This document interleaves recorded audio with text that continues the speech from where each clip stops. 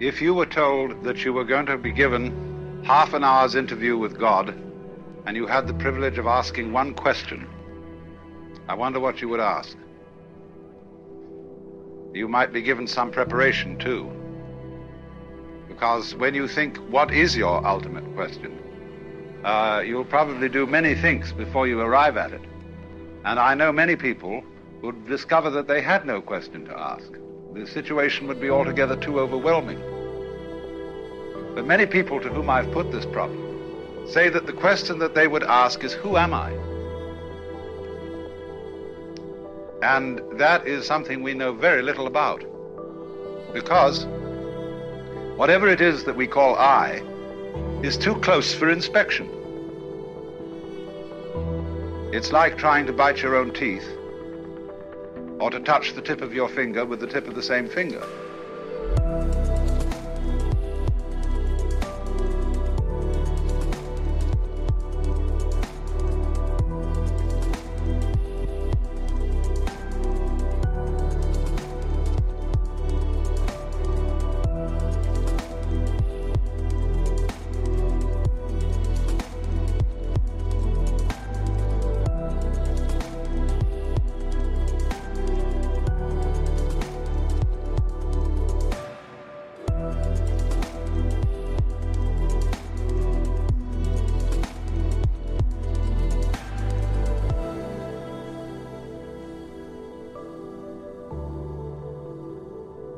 And although other people can tell you who you are and do, they only see you from the outside, as you see them from the outside. And you don't see from the inside.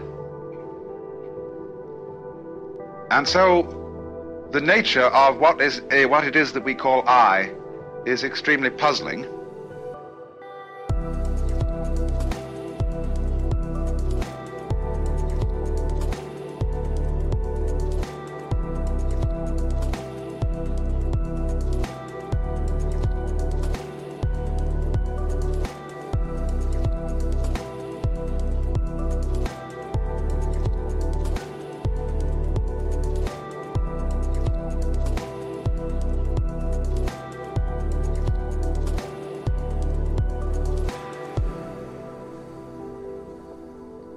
Because there is some confusion as to how much of us is I.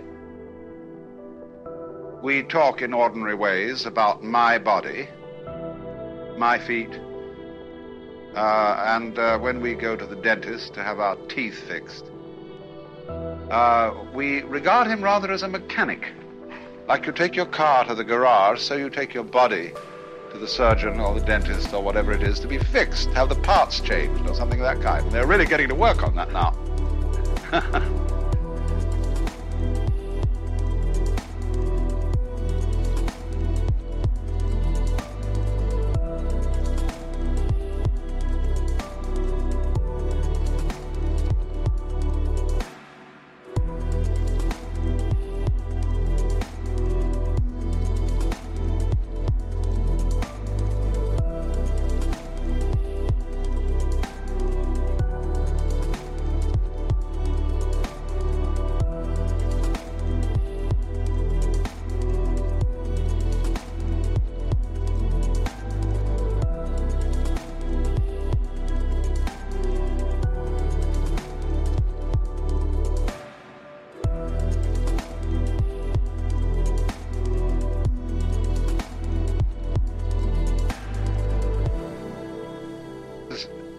Most of us seem to feel that whatever it is that I is located in the head. Somewhere behind the eyes and between the ears is the center. And the rest of us is an appendage, a vehicle, which carries the self around. Now, popular speech also reflects the sensation that I am very different from what we call the other. Other people, other things, anything that we can become aware of is sort of other. There is an opposition, apparently, between the knower and the known. And so we talk about facing reality. We talk about coming into this world as if somehow we didn't belong. As if instead of being leaves growing out of a tree, we were a lot of birds that had alighted on bare branches. And it has become common sense for most people living in the 20th century today to adopt the 19th century philosophy of science, which interprets the physical universe outside human bodies as being a mechanical contraption, which is essentially stupid, unfeeling, automatic, composed of mainly geological elements, rocks, gases, and so forth. And therefore we feel rather alone and left out of this thing, in contrast with the ideas of Ptolemaic astronomy. Instead of being at the center of the universe, we are on the outer limits of a minor galaxy, revolving around an unimportant star on a small, minute ball of rock.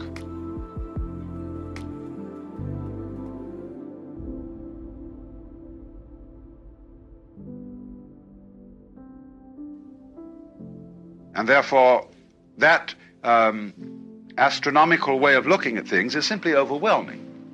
It makes us feel not only of no importance, but also very much left out.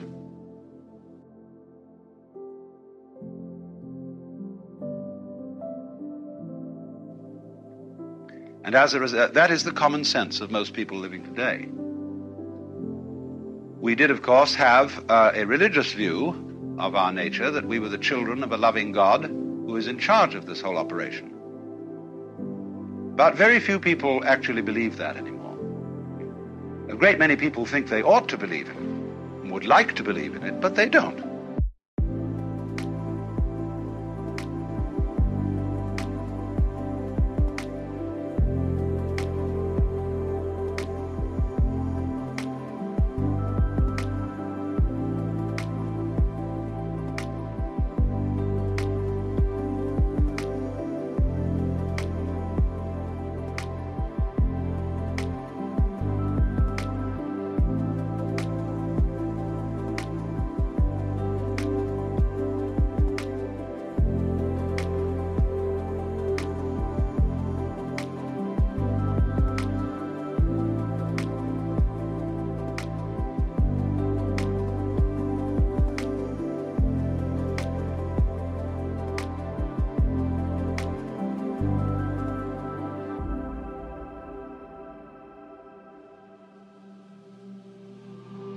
So having lost a way of looking at the world, an image of the world which gave us some sense of meaning, we now have an image of the world which gives us none at all.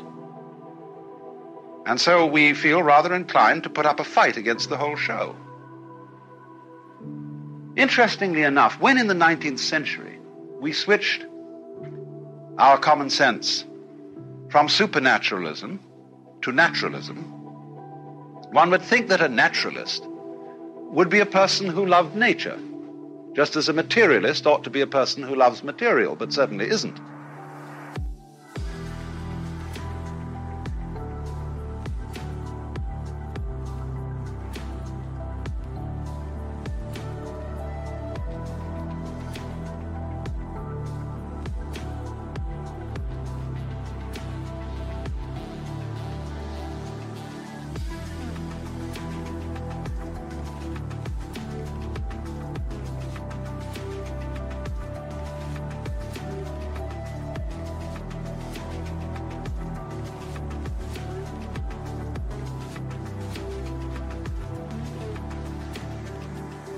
With what is called the philosophy of scientific naturalism.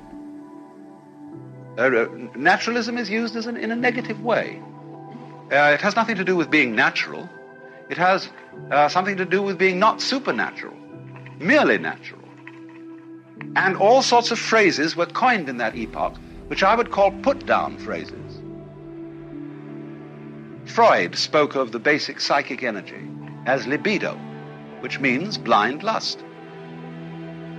People like Ernst Haeckel spoke of the universe as being a manifestation of blind energy.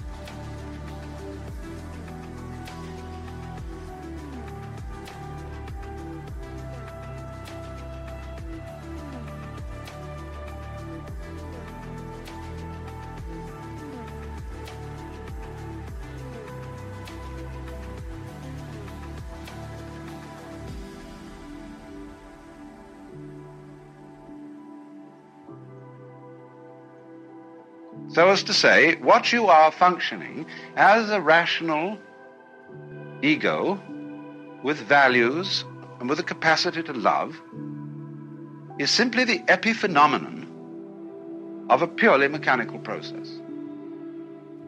Too bad. So as a result of this so-called naturalism, we began to put up the most whopping fight against nature that was ever engaged in. And that fight is an expression of our fury and of our feeling of being left out. So that the technological experiment, which became possible as a result of the mechanical sciences, has largely been conducted in a spirit of rage. And the results are evident all around us.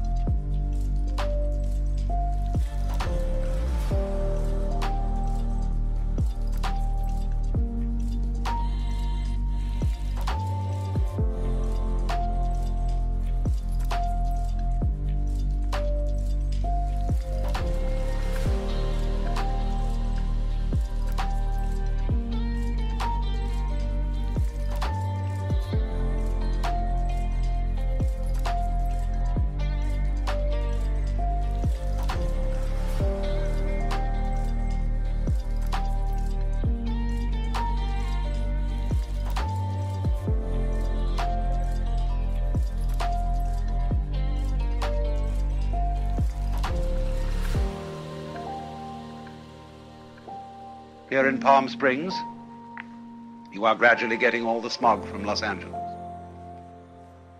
This great cloud of poisonous gas put up by a city which is exemplary in this whole civilized world for fouling its own nest. Perhaps only Calcutta could be a bit worse, some such terrible slum. But we have done it by technology, by ruthless beating about of nature without consideration for what the scientist would call our ecology. Ecology is that aspect of science which deals with the relationship between organisms and their environments. Ecology is the study of the balance of nature. of the way in which every living being depends upon innumerable other living beings of all species,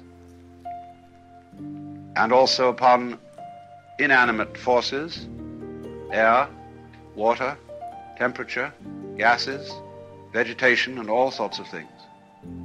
And this is one of the most important sciences that we can possibly study today, because we are in a position where we realize that we cannot help interfering with the world. To be alive is to interfere. You must interfere. You cannot go back and say, hands off nature, let's leave it all alone, because you're stuck with it, especially once you've started to interfere in a major way. We have so altered our environment that there is no hope for it but to go ahead. But we can, to some extent, change direction.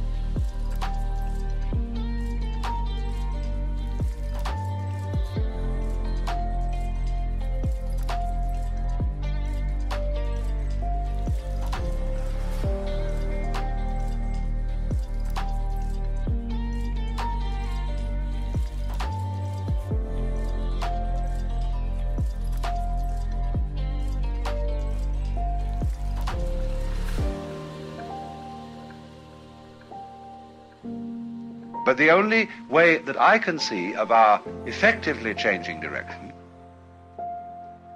is through a transformation of the feeling that we have of our own existence and of what we mean by I. The reason for this is simply that all kinds of intelligent and even powerful people, like, say, Lawrence Rockefeller, who are interested in ecology and in conservation of our natural resources, they can scream their heads off, but nobody pays any attention. There is as yet, no really serious program at the government level to do anything radical about the pollution of water, the waste of water, the pollution of air, and the general ravaging of the United States of America. I'm amazed that congressmen can pass a bill imposing severe penalties on anyone who burns the American flag, whereas they are responsible for burning that for which the flag stands, the United States as a territory, as a people, and as a biological manifestation. That is an example of our perennial confusion of symbols with realities.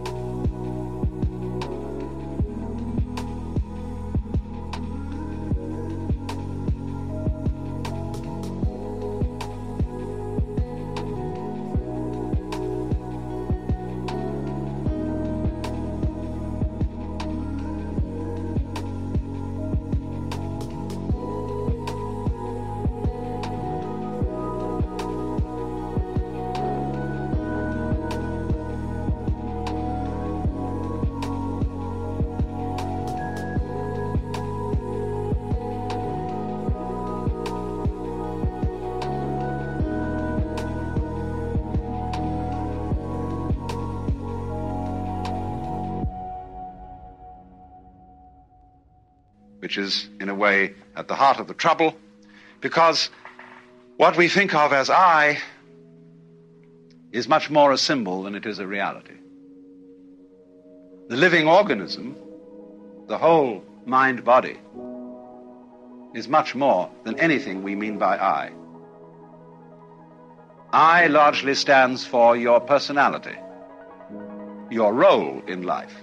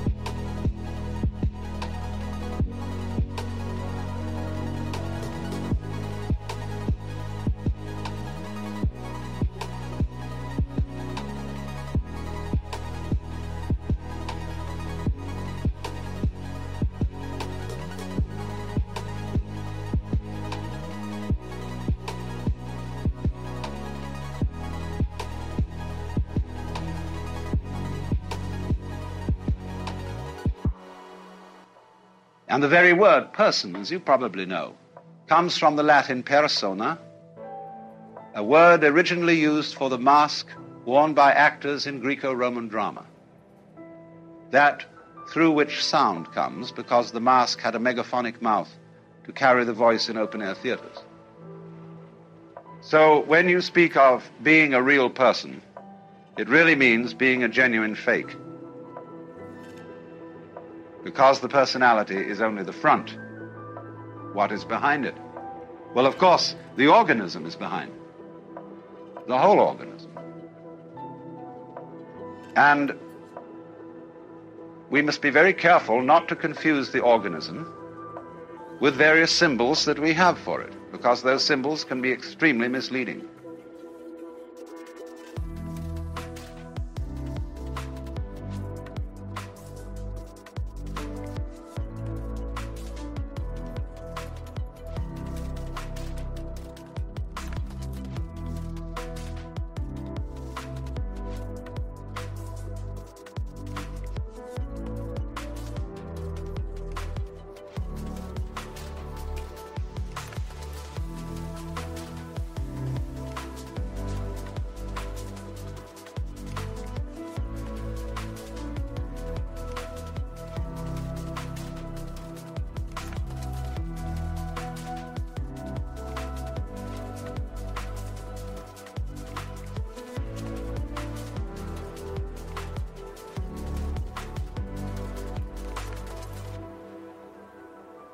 If we say the organism is the body, what we usually mean by the body is an impoverished meaning. When we speak of my body, that is to say my vehicle, my physical automobile, that is an unenriched meaning of the word body. Because what you really are as a body, as a living organism, is not some sort of separate existence coated by a skin which divides you from the rest of the world.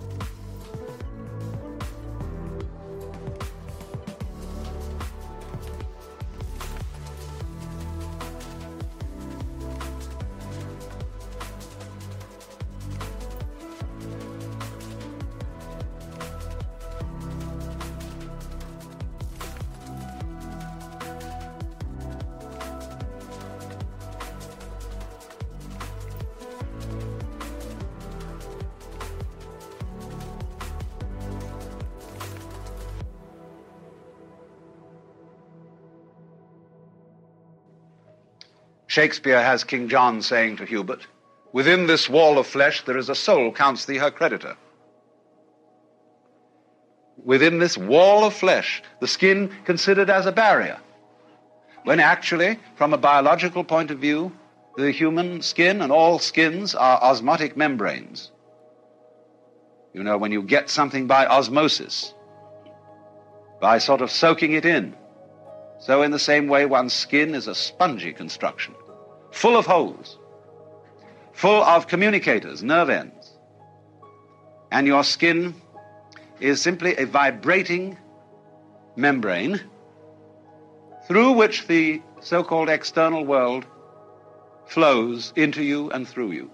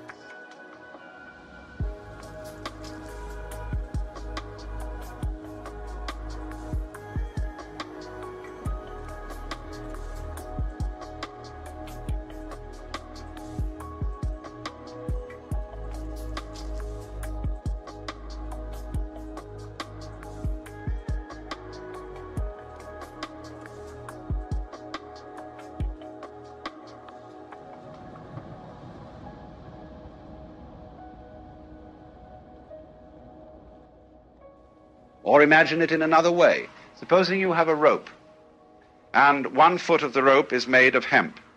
1 foot of it is made of cotton. 1 foot of it is made of silk. 1 foot of it is made of nylon, and so on. Now tie a simple knot in the rope. Now move the knot along the rope. And 1 minute it will be hemp, the next cotton, next silk, next nylon, and so on. Same knot. It will be recognizable as a continuing knot, as that knot, the knot in that rope. But the constitution of it will change as it moves. And so our constitution is changing constantly. Imagine, for example, a university. The student body, undergraduate, changes every 4 years. The faculty changes every so often. The buildings keep changing more and more. What constitutes the University of California? It certainly isn't the faculty, it isn't the students, it isn't the governors, it isn't the administration, it isn't the buildings. What is it? Why, a doing, a behavior, a universitying process of study and experiment and so on. So it is exactly the same with you. You flow. You are a process. But how do we draw the line about this process and its relationship to all other processes? We find that a very difficult thing to do the more you think about it. If you really felt with your whole organism, instead of just with that part of it called conscious attention, you would become aware of this flowing fact. And you would get a very strange feeling, which at first might frighten you. It is possible, of course, to have this feeling. And the feeling is like this. You would not be quite sure how to interpret it. You might feel that you yourself were doing everything else that's happening. That would be one way of feeling it. The other way of feeling it would be that you are doing nothing at all, but that everything else is doing you. And you would feel completely passive, like a puppet on the end of strings. Although, on the other hand, if you got the feeling that you're doing it all, you would feel like God Almighty. It is very easy for our consciousness to slip into this state of sensation. It can happen spontaneously, like measles. It can happen by training, as when someone practices yoga. It can happen chemically, as when certain drugs are taken. And one has to be very careful about this feeling because it's enormously easy to misinterpret it. Either as being omnipotent, being God in the personal, literal sense, or as being helpless and merely driven. Now, what should be understood is that both these ways of feeling are right, only they must both be taken together. To be simultaneously omnipotent and helpless. These are two poles, opposite poles of one and the same state.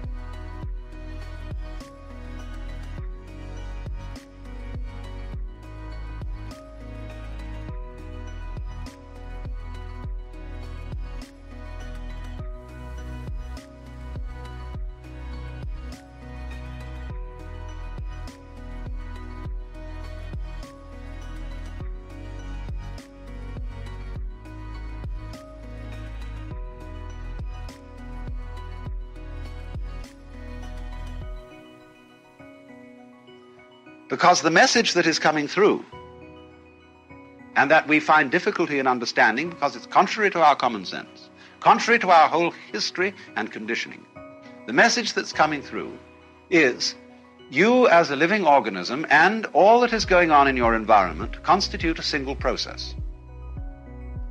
What in physics we would call a unified field. A single process, like a pattern, but you know, any pattern has all sorts of subsidiary wiggles in it.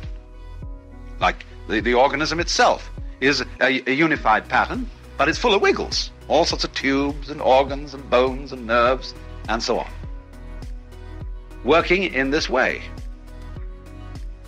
You know the body doesn't have a boss. We could pitch a big argument.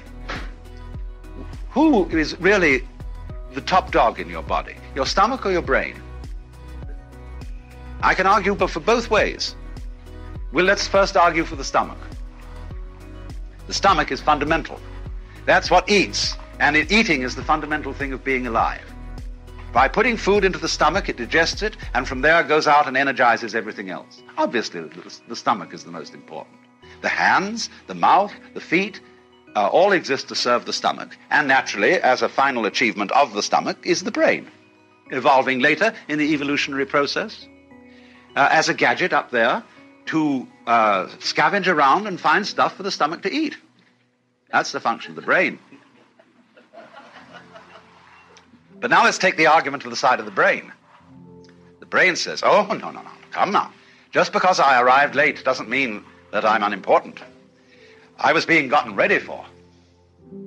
Because I am the thing that was the flower at the top of this thing. And this tube with stomachs in it and things below was preparing for me, and the stomach is my servant. It is doing all the dirty work, getting energy to put currents through my wonderful circuits, so that by the creation of all the goods of the mind, of the arts and sciences and religion and philosophy and so on, I shall be the true head of man. Well, both arguments are right.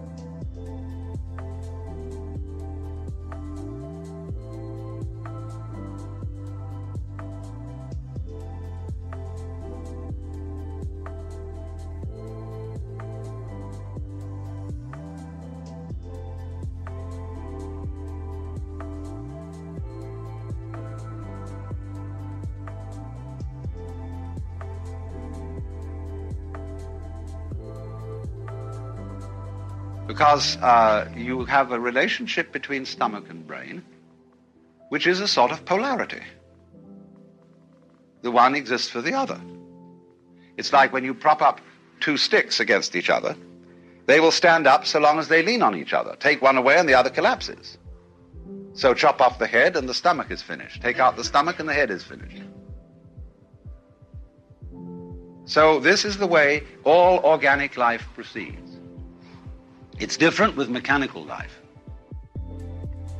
because the mechanism must invariably have a boss, the man who puts the machine together, the person who constructs the computer, who designs it, who asks it questions, who programs it. He is the boss. But organisms don't have bosses. They are essentially, I would say, democratic arrangements, where somehow, in a marvelous way, an enormous company of cells are working together. But that isn't the way. The body wasn't sort of one day a lot of cells all crept together and said we're a body. That does sometimes happen in the biological domain. But much rather this, when you watch the gestation of a mammal, you see first of all a very simple little organism which swells. And as it swells, it becomes more and more complicated from within. No parts are added, nothing is screwed on, there's no welding done or anything like that. It bulges, and of course it does absorb material, but it transforms it. But all of it works together at once, like the legs of a centipede. Like you work all together at once.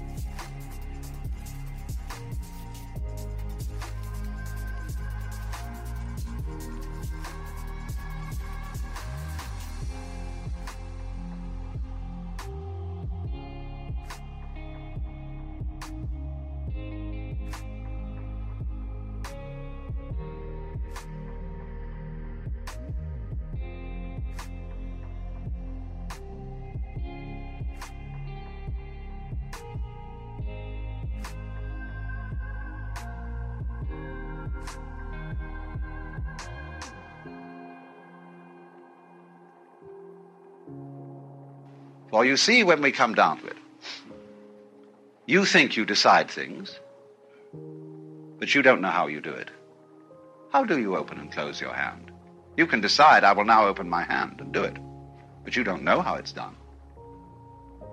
And yet, in a sense, you do know how it's done, because I say, I know how to open my hand, but you don't know in words. You can't explain it. Still less can you explain how you see. Still less can you explain how you are conscious. How are you an ego? Well, you don't know. Because the springs of being conscious, of being an ego, are outside the surveillance of consciousness. They're somehow underneath. And that lets the cat out of the bag at once, because you see that what is I is something very, very much deeper.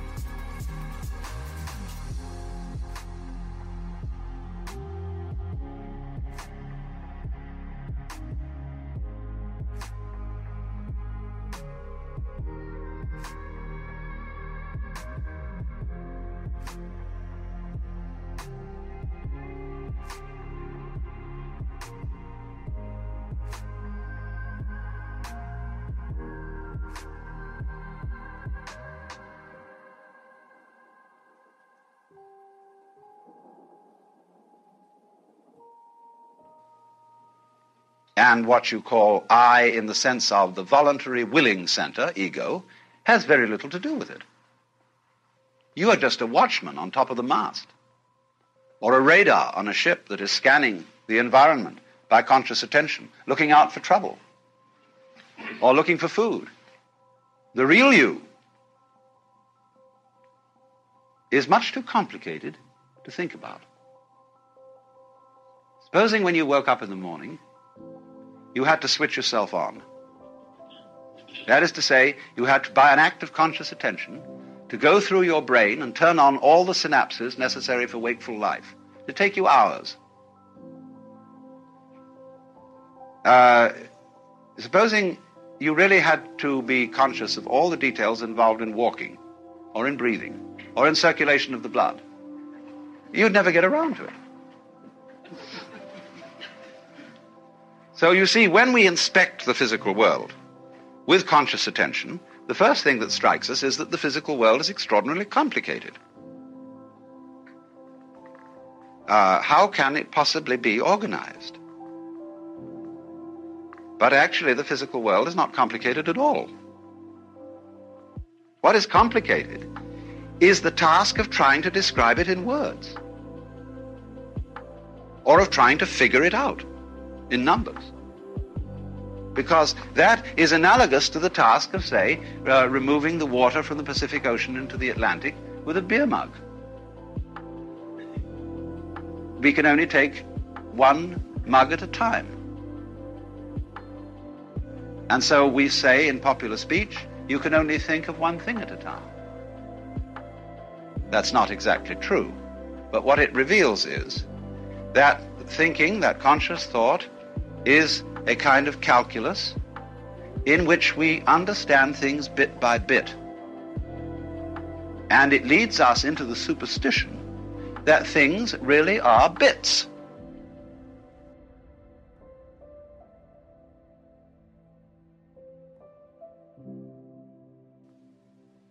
Now, when you eat chicken, of course, you have to bite it, and you take it in bits. And to make it easier to bite, you order from the grocer a cut-up fryer. But you don't get cut-up fryers out of eggs. Because you see, although we can speak of a chicken, an egg, or a body, it is not actually a bit.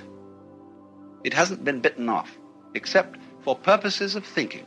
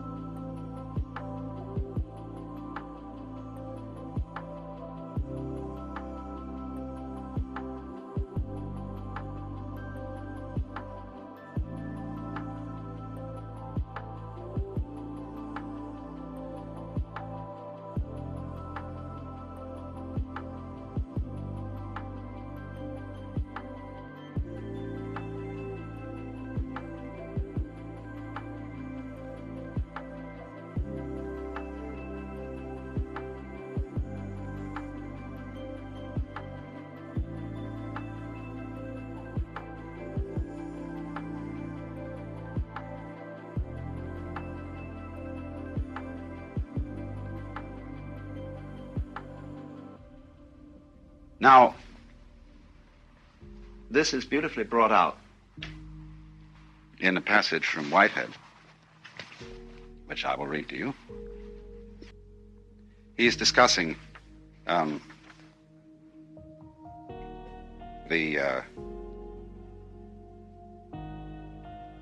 19th century philosophy of science, which I was just discussing too. And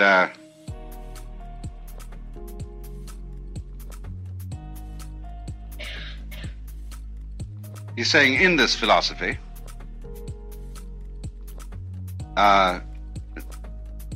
all our impressions of nature are simply products of our minds. Nature gets credit which should in truth be reserved for ourselves. The rose for its scent, the nightingale for his song, and the sun for his radiance.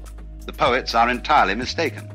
They should address their lyrics to themselves and should turn them into odes of self-congratulation on the excellency of the human mind. Nature is a dull affair, soundless, scentless, colorless, merely the hurrying of material endlessly, meaninglessly. However you disguise it, this is the practical outcome of the characteristic scientific philosophy which closed even the 17th century. In the first place, we must note its astounding efficiency as a system of concepts for the organization of scientific research. In this respect, it is fully worthy of the genius of the century which produced it. It has held its own as the guiding principle of scientific studies ever since. It is still reigning. Every university in the world organizes itself in accordance with it. No alternative system of organizing the pursuit of scientific truth has been suggested. It is not only reigning, but it is without a rival. And yet, it is quite unbelievable. This conception of the universe is surely framed in terms of high abstractions, and the paradox only arises because we have mistaken our abstractions for concrete realities.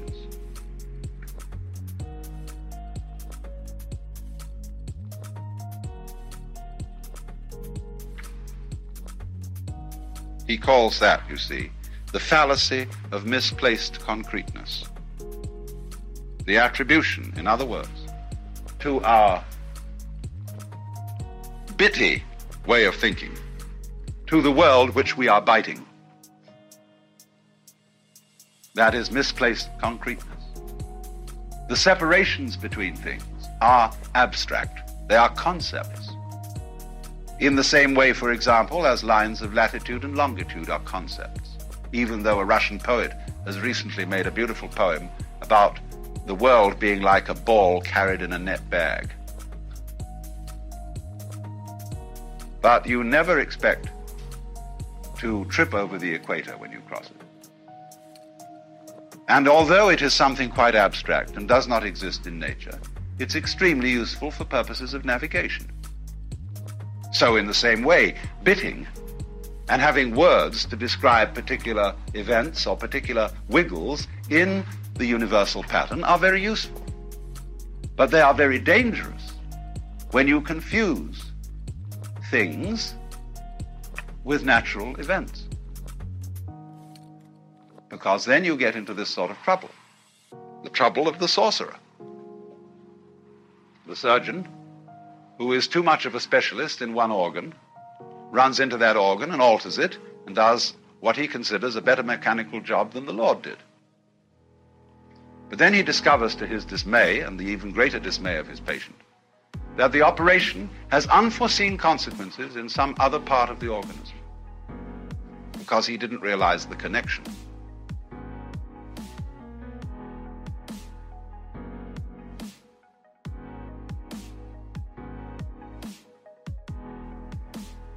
When likewise we object to certain insect pests. Oh, we say, get rid of them. DDT. And so then we found we got rid of something else we didn't want to get rid of. And worse still, that this insect that we didn't like was doing a job for us in some manner of which we weren't aware, and we only become aware of it when suddenly we find ourselves covered with another kind of fly altogether, or with some sort of bacteria which this insect kept down. Watch it, watch it, watch it, because nature does not consist of separate things which you can just pull out like parts from an engine. Take the case of bees and flowers. Oh, we always use the bees and flowers to explain fundamental things about life. But we're going to go deeper than sex this time. Fascinating thing about bees and flowers is they are very different looking things. A flower sits still and blooms. And it smells, or stinks, to be correct. The bee moves about and buzzes, but they are all one organism. You don't find flowers without bees. You don't find bees without flowers. They are just as much one as your head and your feet, which also look very different. So in that sense, you see, we are one with the incredible complexity of processes and wiggles upon which we depend.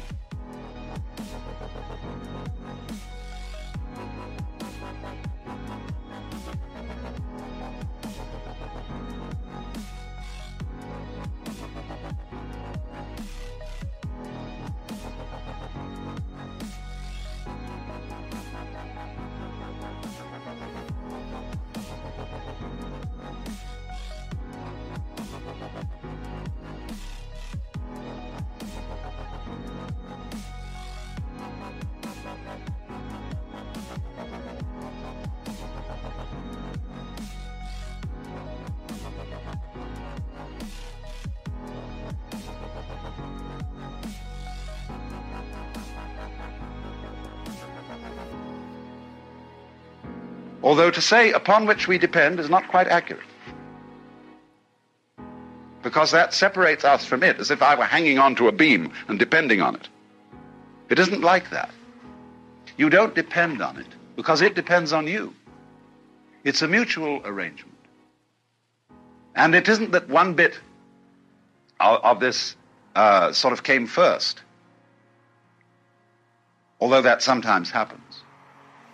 But it's always there in potentiality, what came later. But it's rather in the same way that when a flower opens, you see all the different petals extending simultaneously, especially when you watch a fast-motion movie of a flower opening. And so in the same way, there is a simultaneous arrival or evolution of the human organism and the human environment. And thus, biologists speak about the evolution of an environment as well as the evolution of an organism in it.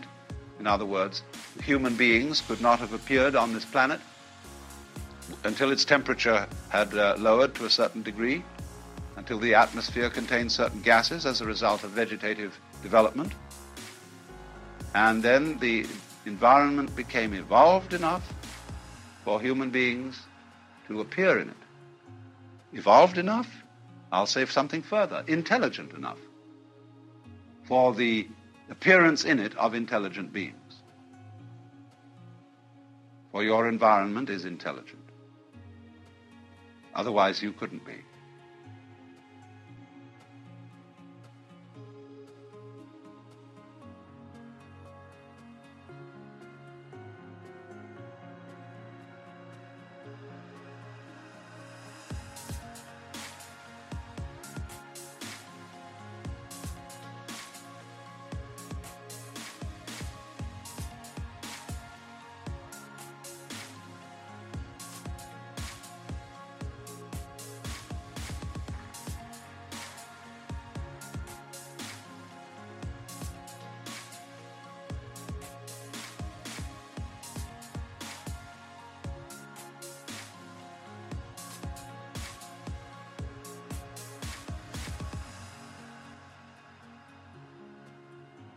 You see, as Jesus said, you don't gather figs off thistles or grapes from thorns. You won't get pears off an apple tree. So, you won't find people except on a people tree. And this planet, this solar system, this galaxy is peopling in exactly the same way that an apple tree apples. Put our existence into verb language as distinct from noun language, and you're much closer to the point. You see, nouns have the difficulty of designating things. Verbs designate process. Now, everything is a process, really. When we speak of housing for houses, matting for mats, we're getting there. The Nootka Indians have a language in which there are no nouns. So they say, it houses, and then they add an adverb to show whether it houses religiously, homily, or marketingly. And so they see the world as the flow. What is it that houses? What is it that rains when we say it is raining? You see, we always have a funny idea that to get a verb, that is to say to get action, you have to have an agent. Now, this is the most ridiculous idea conceivable. How can a noun start a verb? How can a thing start an event? Because there's no action in a thing. Action can only come from action. Energy from energy. You can't get energy from a concept, because nouns are all concepts. They're abstract, really. It's only verbs that are concrete, because the world is process. Now, common sense insists that the pattern of the world must be made of something, because we still think with Aristotle's common sense, or with the imagery of the book of Genesis, where God made Adam out of the clay. In other words, he made a clay figurine and breathed breath into it, and it became alive. And so we constantly think that we are made of flesh, as if flesh were some sort of stuff like clay out of which you shape bodies, or like you make tables out of wood. Are trees made out of wood? What a ridiculous question. Trees are wood. They're not made of wood. And it's simply this artifact thing that gives us the idea of the world being made out of something. It isn't made out of anything. And so when physics tries to investigate what is the stuff of matter, they can't find any. Because you can never talk about anything except a process. You can describe what a process is doing. You can describe the structure, the nature of the dance, whether it's doing a waltz or a mazurka or the frog or whatever it is. Then you can describe that melody, shall we say, what it is performing. But there is nothing doing the performing at all. There is no stuff out of which it's being done, because when you examine stuff, you just find more patterns. See, what you mean by stuff is fuzz. When you look at something with a lens and you're out of focus, you see fuzz. But when you come into focus, you see structure. All right, now, the structure is made of all sorts of little lines and things. You can see them, and you want to know what are they made of. So you turn up the magnification, and for a while you get a lot of fuzz, but when you're clear again, you see that those little lines are also made of more little lines, more structure. And big patterns have little patterns upon their backs to bite them, so on. And that's the way it goes.